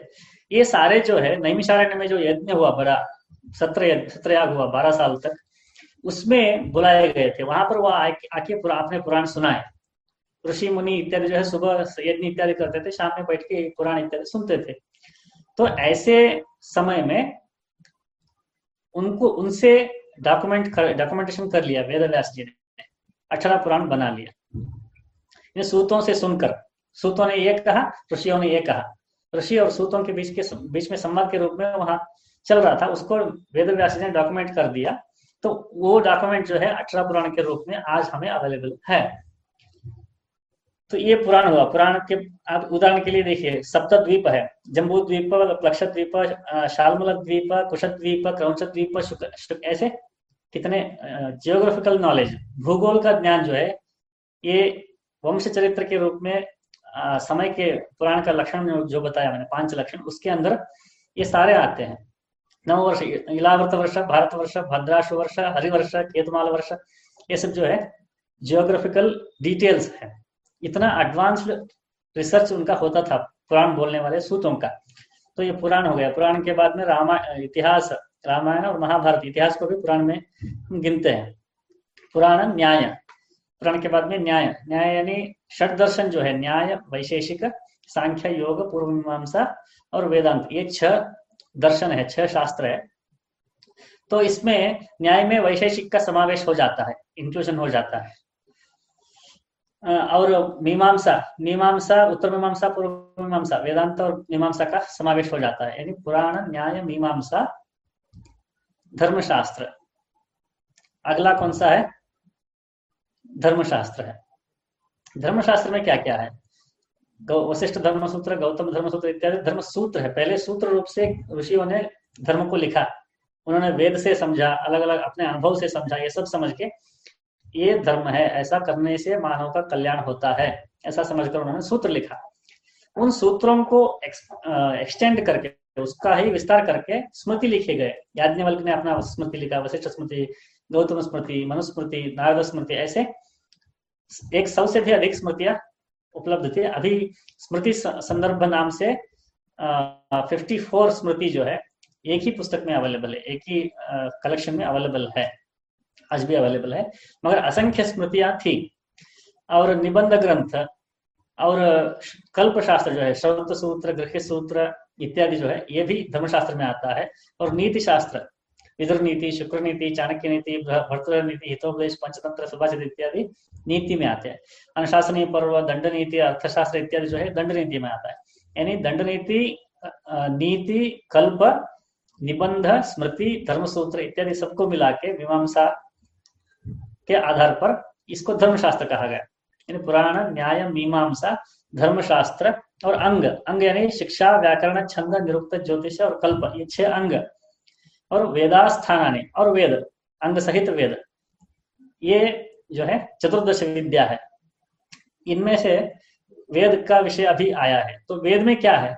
वेद में संहिता है, ब्राह्मण है, आरण्यक है, 3 भाग है। कांड त्रयात्मको वेद कहते हैं। यानी संहिता जो है ये उपासना कांड, ब्राह्मण ग्रंथ जो है ये कर्म कांड, आरण्यक जो है अथवा उपनिषद जो है ये ज्ञान कांड। उपासना कांड, कर्म कांड, ज्ञान कांड, ये 3 कांड वेद में है। आरण्यक यानी अरण्य में जाकर जिसको पढ़ना चाहिए उसको आरण्यक कहते हैं। उपनिषद यानी अभी ईशावास्य उपनिषद है। ईशावास्य उपनिषद को मैं अपने घर में बैठ के डिस्कस करने लगा तो मेरी 4-5 साल की छोटी सी बेटी है, उसको उसका अधिकार नहीं है, यानी इतना मेच्योरिटी नहीं है कि उस बात को सही सही ढंग से समझे। फिर भी कुछ सुनाई पड़ गया तो उसका कुछ अलग ही अर्थ उसने समझ लिया, अलग ही अर्थ समझ के उसी विचार पे बहुत सारे वर्ष बीत गए। बुढ़ापे में उसको पता चला कि मैंने बचपन में गलत समझा था। तब क्या हुआ? पूरा जीवन व्यर्थ हुआ ना, पूरे जीवन उस बात को गलत समझ के चले गए। इसलिए जो अनधिकारी है, जिसको उसकी योग्यता नहीं है, जिसमें पक्वता नहीं है, मैच्योरिटी नहीं है, उसको उसके सामने वेदांत नहीं बोलना चाहिए। इसलिए अरण्यों में जाके वो पढ़ाया जाता था। शिष्य को अरण्य में ले जाते थे, ले जाके पेड़ों के नीचे बैठ के पढ़ाते थे, क्योंकि बाकी गृहस्थी लोगों को, इत्यादि लोगों को, बच्चों को वगैरह वो सुनाई ना दे, इसलिए उसको अरण्य कहा गया है उपनिषदों को। ये हो गया है। यानी चतुर्दश विद्या, 14 विद्या उनको हमने देखा। अब यहाँ ये वेद क्या है? पहले ही मैंने बताया था कि ये मंत्रों का कलेक्शन है। मंत्रों का कलेक्शन कौन सा है? ये संहिता। संहिता जो है मंत्रों का कलेक्शन है। उन मंत्रों का प्रयोग यज्ञों में कैसे होता है, ये जो विधि होती है, इस विधि को जो है ब्राह्मण ग्रंथों में हम पा सकते हैं। उसमें उसके बारे में डिस्कशन इत्यादि होता है। और आरण्यक में चित्त शुद्धि होने के बाद जो परमात्मा को अथवा ब्रह्मांड स्थिति को प्राप्त करने के लिए जो मार्ग है, उसकी उपासना पद्धतियां हैं इत्यादि सभी विषय जो है वो उपनिषदों में आते हैं। ये संहिता, ब्राह्मण, आरण्यक, इन तीनों को मिला के, इन तीनों कांडों को मिला के हम मूल कहते हैं। यदि कोई छात्र आता है, बोलता है कि मैं वेदाध्ययन कर रहा हूँ, तो हम पूछते हैं कौन सी कक्षा में है, ऐसा हम नहीं पूछते। हम पूछते हैं कहाँ तक हुआ, कहाँ तक हुआ, तो बोलते हैं मूल हो गया, ऐसा बोलते। मूल हो गया यानी संहिता, ब्राह्मण, आरण्यक तीनों खत्म हो गए। उसके बाद में विकृति पाठ, घन इत्यादि विकृति पाठ में इसके बारे में कभी और बताऊंगा। और ये षडंग, ये जो है, ये तीनों को अध्ययन करना पड़ता है। मूल, विकृति पाठ और अंग, ये अध्ययन करने पड़ते हैं। तो मूल पढ़ने के लिए कम से कम 6 साल लगते हैं, विकृति पाठ के लिए 3 साल, और षडंग पढ़ने के लिए 3 साल। ऐसे कुल 12 साल जो है एक वेद को पूर्ण रूप से पढ़ने के लिए लगते हैं। आजकल जो है 3 साल में बीए इन वेदा, ऐसा बीए डिग्री दे रहे हैं संस्कृत यूनिवर्सिटीज में। मगर हमारी परंपरागत पद्धति ये है पढ़ने की उसकी। ये 12 वर्ष का वेदाध्ययन होने के बाद काव्य, नाटक और 6 दर्शन, इतिहास, पुराण इत्यादियों का अध्ययन करते हैं। जैसे मैंने अष्टादश विद्या बताया था, उसमें से 14 विद्याओं का परिचय हो गया। अभी बाकी 4 जो है वो ये है: आयुर्वेद, धनुर्वेद, गंधर्ववेद, स्थापत्य वेद अथवा अर्थशास्त्र, ये उपवेद है। इन चारों उपवेदों को मिला के अष्टादश विद्या हो गए। अष्टादश विद्याओं का परिचय मैंने इसमें अभी आपको करवाया। तो इसमें इन अष्टादश विद्या स्थान जो है, इनमें कोई बात होती है तो उसको हम शास्त्र मानते हैं। शास्त्र क्या है, ऐसा कि प्रश्न आया था ना शुरू में, लोगों को पता ही नहीं कि कितने शास्त्र हैं। अब मुझे कोई हमारे परिवार में गुजर गए हैं या उनका देह शांत हो गया है, तो मुझे क्या करना चाहिए? तो शास्त्र के अनुसार करना चाहिए। तो कौन से शास्त्र के अनुसार करना चाहिए? धर्मशास्त्र के अनुसार करना चाहिए। धर्मशास्त्र कौन से ग्रंथ है? वशिष्ठ स्मृति, गौतम स्मृति, इधर स्मृति ग्रंथ है, गृह्य सूत्र है, श्रौत सूत्र है। इनमें से कौन सा देखना चाहिए? हमें गृह्य सूत्र देखना चाहिए। उसमें कौन सा पूर्व प्रयोग या अपर प्रयोग देखना चाहिए। यानी स्पेसिफिक डोमेन तक हमें जाना पड़ेगा। शास्त्रों में है ऐसा कहने से नहीं चलेगा। तो वो डोमेन तक कैसे पहुंचे ये जानने के लिए पहले हमें विद्या क्या है, शिल्प क्या है, ये जानना चाहिए। उस विद्या में कितने स्थान है? 18 स्थान है। उन 18 स्थानों का नाम क्या है? 4 वेद है, 6 अंग है, पुराण इत्यादि है, मीमांसा इत्यादि है। तो धर्मशास्त्र के कैटेगरी में कितने ग्रंथों को हम धर्मशास्त्र कहेंगे? कोई भी संस्कृत में वाक्य है तो उसको धर्मशास्त्र मानेंगे क्या? मुझे संस्कृत आता है, मैं कुछ भी नया श्लोक बना सकता हूँ, तो मैं नया श्लोक बना के आपको दिखा दूंगा ये शास्त्र ऐसा, मैं कह दूंगा, तो शास्त्र बन जाएगा क्या? नहीं बनेगा। तो हमें शास्त्र को पहचानना पड़ेगा। पहचानने के लिए हमें ये 18 विद्याओं को सबसे पहले समझना पड़ेगा, और उसमें जैसा लिखा है उस लिटरली हमें नहीं लेना है, क्योंकि उसके विपरीत उसी नेक्स्ट पेज में हो सकता है या दूसरे शास्त्र में हो सकता है। वो दोनों को मिला के समन्वय कर हमें समझना पड़ेगा। समन्वय से समझने के लिए इसका समग्र कंप्लीट कॉम्प्रहेंसिव अंडरस्टैंडिंग चाहिए शास्त्रों का। जिसको कॉम्प्रहेंसिव अंडरस्टैंडिंग होता है वो निर्णय कर पाता है कि आप ये करो, आप ये मत करो। उदाहरण के लिए एक राम जी का उदाहरण बता के समाप्त करता हूँ। पितृवाक्य परिपालन करना चाहिए, पितृदेवो भव, ये वेद वाक्य है, तो इसके आधार पर पिता का वाक्य परिपालन करना चाहिए, ये धर्मशास्त्र वाक्य है। वेद ने तो बोल दिया कि पिता देवता है, ये संक्षिप्त बोल दिया वेद ने, मगर शास्त्र बोलता है कि पिता का वाक्य कभी टालना नहीं चाहिए, उसका हर बात मानना चाहिए, वो कुछ भी हो, कैसा भी हो। ये धर्मशास्त्र थोड़ा डिटेल में गया। राम जी उसका पालन कर रहे हैं जीवन में, मगर वन में जाने के लिए दशरथ ने मना किया था राम जी को। प्रचार तो ऐसा हो रहा है कि राम जी ने पितृवाक्य परिपालन के लिए ही वन में गए, मगर रियलिटी में क्या है? रियलिटी में दशरथ बिलबिला रहे थे, बोल रहे थे कि राम मत जाओ, राम मत जाओ। फिर भी क्यों गए? फिर पितृवाक्य परिपालन करना होता तो नहीं जाना चाहिए था ना। लोगों का ये कहना है कि उनसे पहले उन्होंने कैकेयी को वचन दिया था, उस वाक्य का पालन करने के लिए। उस वाक्य का पालन करने के लिए इस वाक्य का क्या हुआ? दोनों का पालन करना चाहिए, दोनों में से कौन सा पालन करना चाहिए? तो कैसे निर्णय ले? ये निर्णय लेने के लिए कॉम्प्रहेंसिव अंडरस्टैंडिंग ऑफ धर्म चाहिए। वो राम जी के पास था, इसलिए उन्होंने वैसा निर्णय लिया। इसी प्रकार हमें अपने जीवन में शास्त्र का समग्र अध्ययन करके कॉम्प्रहेंसिव अंडरस्टैंडिंग ऑफ शास्त्र आना बहुत कठिन है। इसलिए हमें क्या करना चाहिए? परंपरा में जो है उसका पालन करना चाहिए। हमारे पंडित जी जो बोलते हैं उसका पालन करना चाहिए। और धर्म सिंधु इत्यादि जो निबंध ग्रंथ, छोटे छोटे निबंध ग्रंथ होते हैं, उनमें जो दिया गया है उसका पालन करना चाहिए। गीता प्रेस गोरखपुर का क्या करे क्या न करे ऐसा एक ग्रंथ है, छोटा सा छोटा बुकलेट है, छोटा सा। उसमें अभी अन्न अन्न का कैसा, अन्न के साथ क्या करे क्या न करे, इसका एक चैप्टर है, सारे प्रमाण है। अभी शौच अशौच, शौच अशौच नियम के क्या क्या कार्य है, क्या अकार्य है, क्या प्रिस्क्राइब्ड है, क्या प्रोहिबिटेड है, सब कुछ एक ही चैप्टर में। ऐसा छोटा सा बुकलेट है, उसको देख के उससे हम सीख सकते हैं। ऐसे परंपरा से, पुराण से, हमारे माता पिता से, सराउंडिंग से, कम्युनिटी से हम धर्म को सीख कर उसका आचरण करते हैं, उसको ही हम प्रमाण मानते हैं। यद्यदाचरति श्रेष्ठः तत्तदेवेतरो जनः स्वयं प्रमाणं कुरुते लोकस्तदनु वर्तते। गीता में कृष्ण कहते हैं कि जो समाज में श्रेष्ठ माने जाते हैं वो जैसा करते हैं वैसा समाज उसका अनुसरण करता है, इमिटेशन करता है। समाज जो है इमिटेशन में माहिर है, हम इमिटेशन ही करते हैं। इसलिए श्रेष्ठ लोगों का यह दायित्व बनता है, रिस्पॉन्सिबिलिटी बनता है कि वो सही रहे। इसलिए सारे लोगों को समाज में धर्म सिखाना, सिलेबस बना के सिखाना जरूरी नहीं है। राजा को धर्म सिखा दो, सब लोग पालन उसका करेंगे, क्योंकि राजा का इमिटेशन लोग करते हैं। तो समाज में धर्म आने के लिए क्या करना चाहिए, सब स्कूल सिलेबस में डाल दो, ऐसा लोग बोलते हैं। लोगों को लगता है कि स्कूल सिलेबस में डाल देने से वो जीवन में आ जाएगा, नहीं आता। स्कूल सिलेबस में कितनी चीजों को डालेंगे आप, कितना इतना मोटा बना देंगे स्कूल सिलेबस को, ये आवश्यकता नहीं है। ये सब बातों को हमें जानना चाहिए। इस विषय में कोई प्रश्न हो तो प्रश्न पूछ सकते हैं।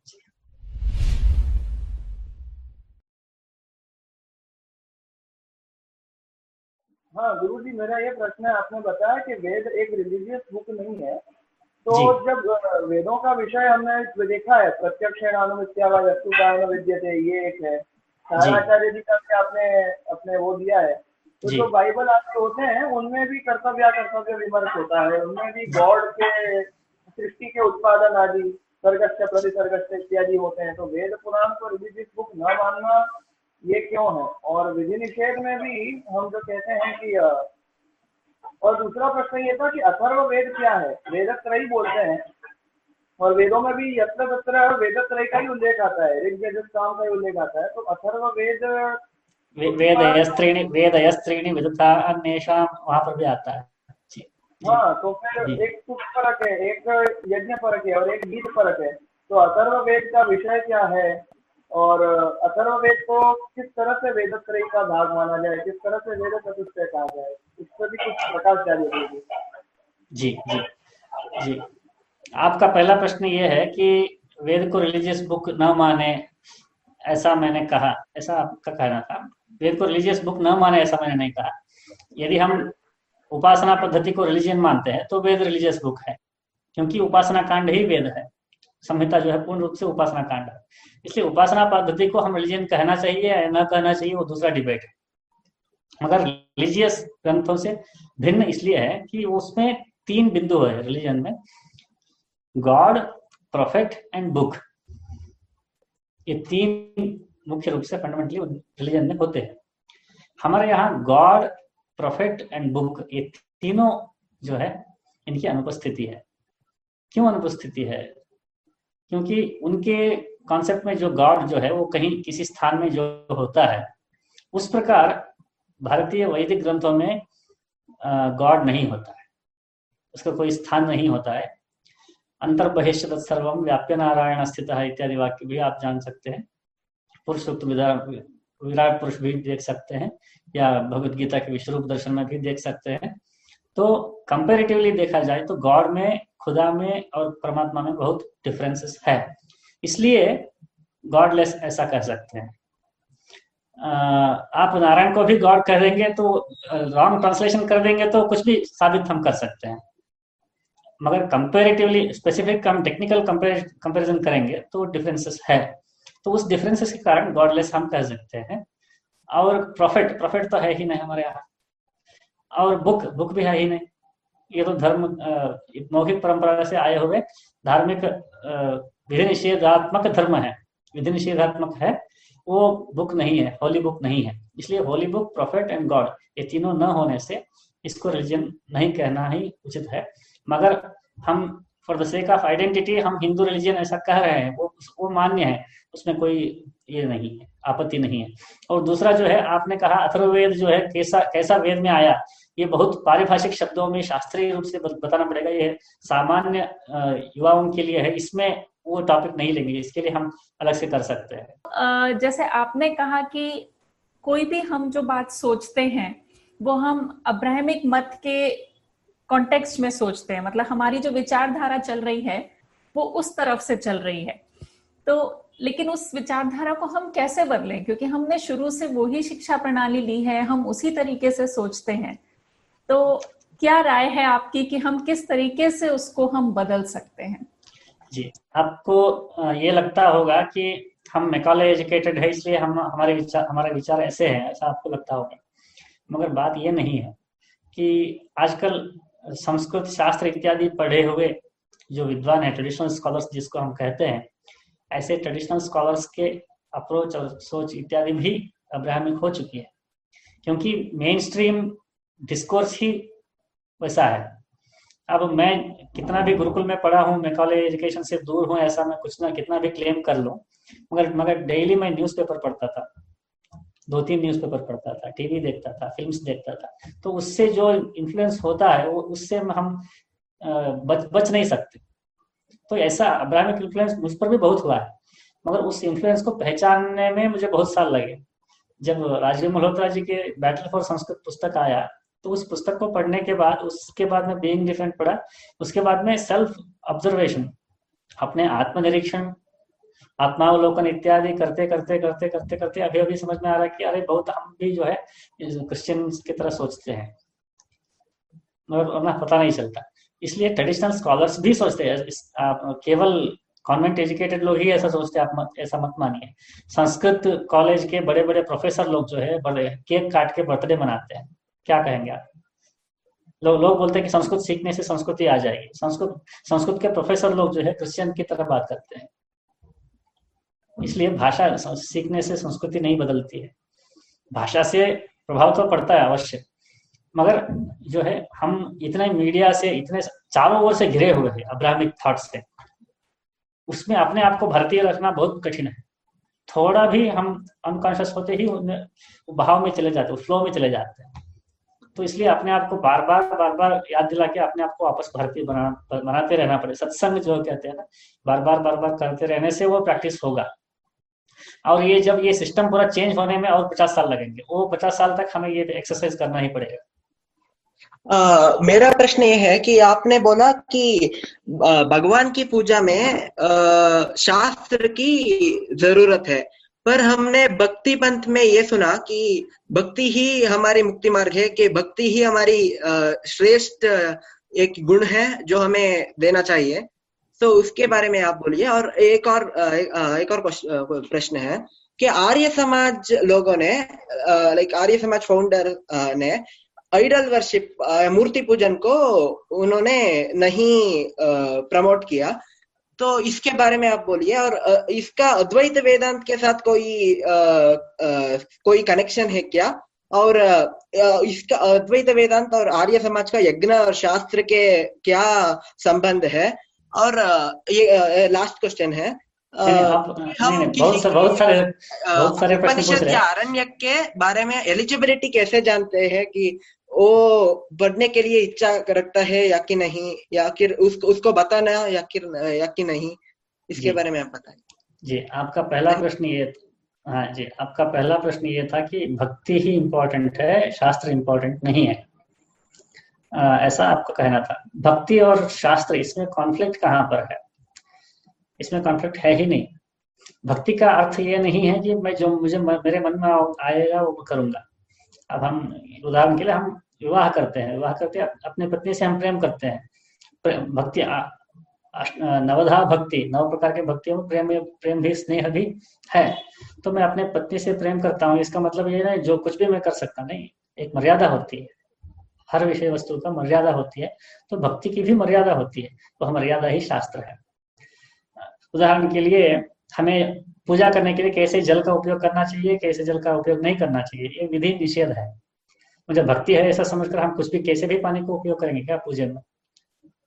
ऐसा नहीं चलता है। इसलिए भक्ति जो है वो शास्त्र के मर्यादा से बद्ध है। वो क्या कहते हैं, मनमानी नहीं चलेगी भक्ति में भी। इसलिए वो दोनों में कॉन्फ्लिक्ट है ऐसा मत मानिए आप।